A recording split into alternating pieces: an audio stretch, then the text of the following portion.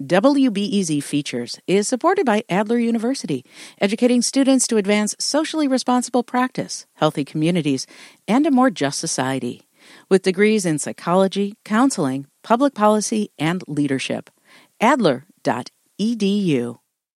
Illinois State Representative Jahan Gordon Booth knows about pain and loss and trauma. She's been pushing for an expansion of trauma services in Illinois to help crime victims. It's a deeply personal mission, as WBEZ's Patrick Smith reports. In 2014, Representative Gordon Booth's son was murdered in their hometown of Peoria. She was 9 months pregnant at the time. She buried her 22-year-old son, and then 9 days later, she gave birth to her daughter. You bring a child into the world, it's such a beautiful experience, but you just had this dark cloud over you. And so at times, that was the only bright light that we had was our brand new baby girl. Gordon Booth says it took her years to recover mentally and emotionally from her son's murder. She was racked with grief, and she felt isolated. She was suffering from symptoms of post-traumatic stress. But she says she's lucky. She and her husband had the resources and support system to get through it. The murder was solved, and that's when Gordon Booth saw the effect of trauma on others, too, on the witnesses who testified at the trial, who watched as her son DJ was killed in front of them. I saw the young women who were at this birthday party with him, who had never met him a day in their life, but they saw him have his life taken.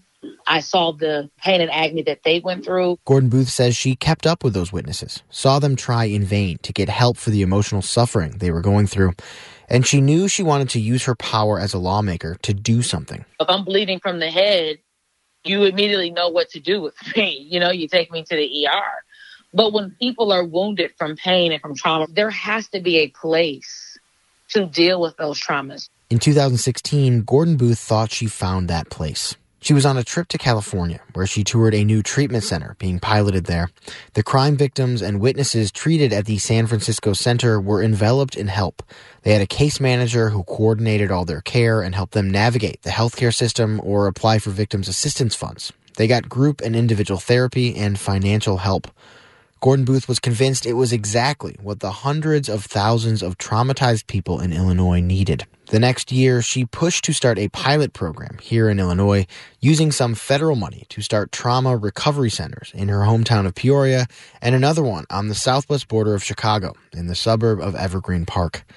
Now that effort is expanding, with a trio of new taxpayer-supported trauma recovery centers opening this winter in Rockford, Springfield, and the northern suburb of Gurnee.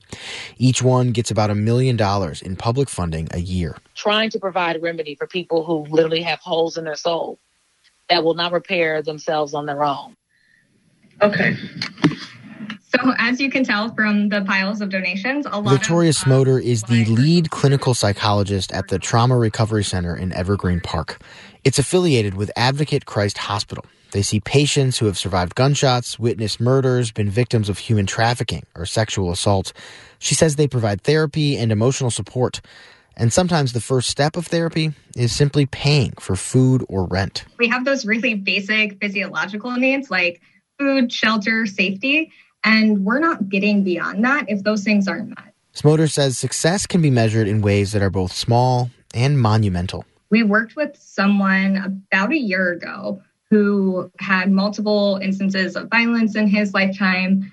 He was coming to us for a multiple gunshot wound, and he hadn't taken public transportation in over a decade. Smoter says this patient would have panic attacks while waiting for the bus, worried that someone would see him and he would be a target of violence again. So in therapy sessions, they talked about those fears, acknowledged that they came from a real place, but also worked out some techniques to deal with and overcome them so he could get a small piece of his life back. She says it took a few months of work. He actually started taking the bus with 2 bus transfers to the gym on his own and was so excited about it. It changed his whole demeanor. So even like his body language, his affect, his face, it changed when talking about us and talking to us. Lenore Anderson says the most important thing trauma recovery centers do is help people. But she also believes that helping trauma victims will ultimately improve public safety. Anderson is president of the Alliance for Safety and Justice, a national group that's been pushing for more trauma treatment across the country. Oftentimes, the survivor of the incident has no trust in the system and is not trying to cooperate with the investigation. It's very difficult for those in law enforcement who are trying to address this when they don't have that trust, right? Well, working with the trauma recovery centers, having that advocate who understands the impact of trauma, sitting right next to the survivor, walking the survivor through the process of the justice system. What we've seen so many times is increased trust levels in justice, increased cooperation with investigations, and that's another way that this model is really about improving public safety. I told myself at first that I didn't want to testify. I didn't know if I could stand to even look at this guy. I don't know. And they told me that they would come be with me if I needed. And I told them I don't know if I could. That's Tina Rucker. The trial for the man who allegedly killed her nephew is scheduled to start today. Rucker helped raise her nephew. In 2019, she was watching as he was gunned down in front of their house. She says the Trauma Recovery Center helped her when she didn't know what to do. They gave her a support system, a therapist, a group of people who were always there for her and knew what she was going through. Rucker says after her nephew's murder, she was scared all the time. She couldn't stay in her house because the murder happened right out in front. She had nightmares. The center helped her move, paid her rent until she was able to get back to work. She's completed the program now, but the staff at the Trauma Recovery Center in Peoria, Rep. Gordon Booth's hometown, is still there for her. They still reach out to me. They're family to me. They're my second home. If I didn't have them, I don't know what I would have did. Rucker is back at work now, much stronger than in the months after she watched her nephew's killing. She says she is going to testify at the trial. More proof of the ways the Trauma Center helped piece things back together. I'm ready. I'm ready, and I'm stronger now. Rucker says about a month ago, someone she knows lost her grandson to gun violence. She told the woman right away to go to the Trauma Recovery Center. She told her they'll know how to help. Patrick Smith, WBEZ News.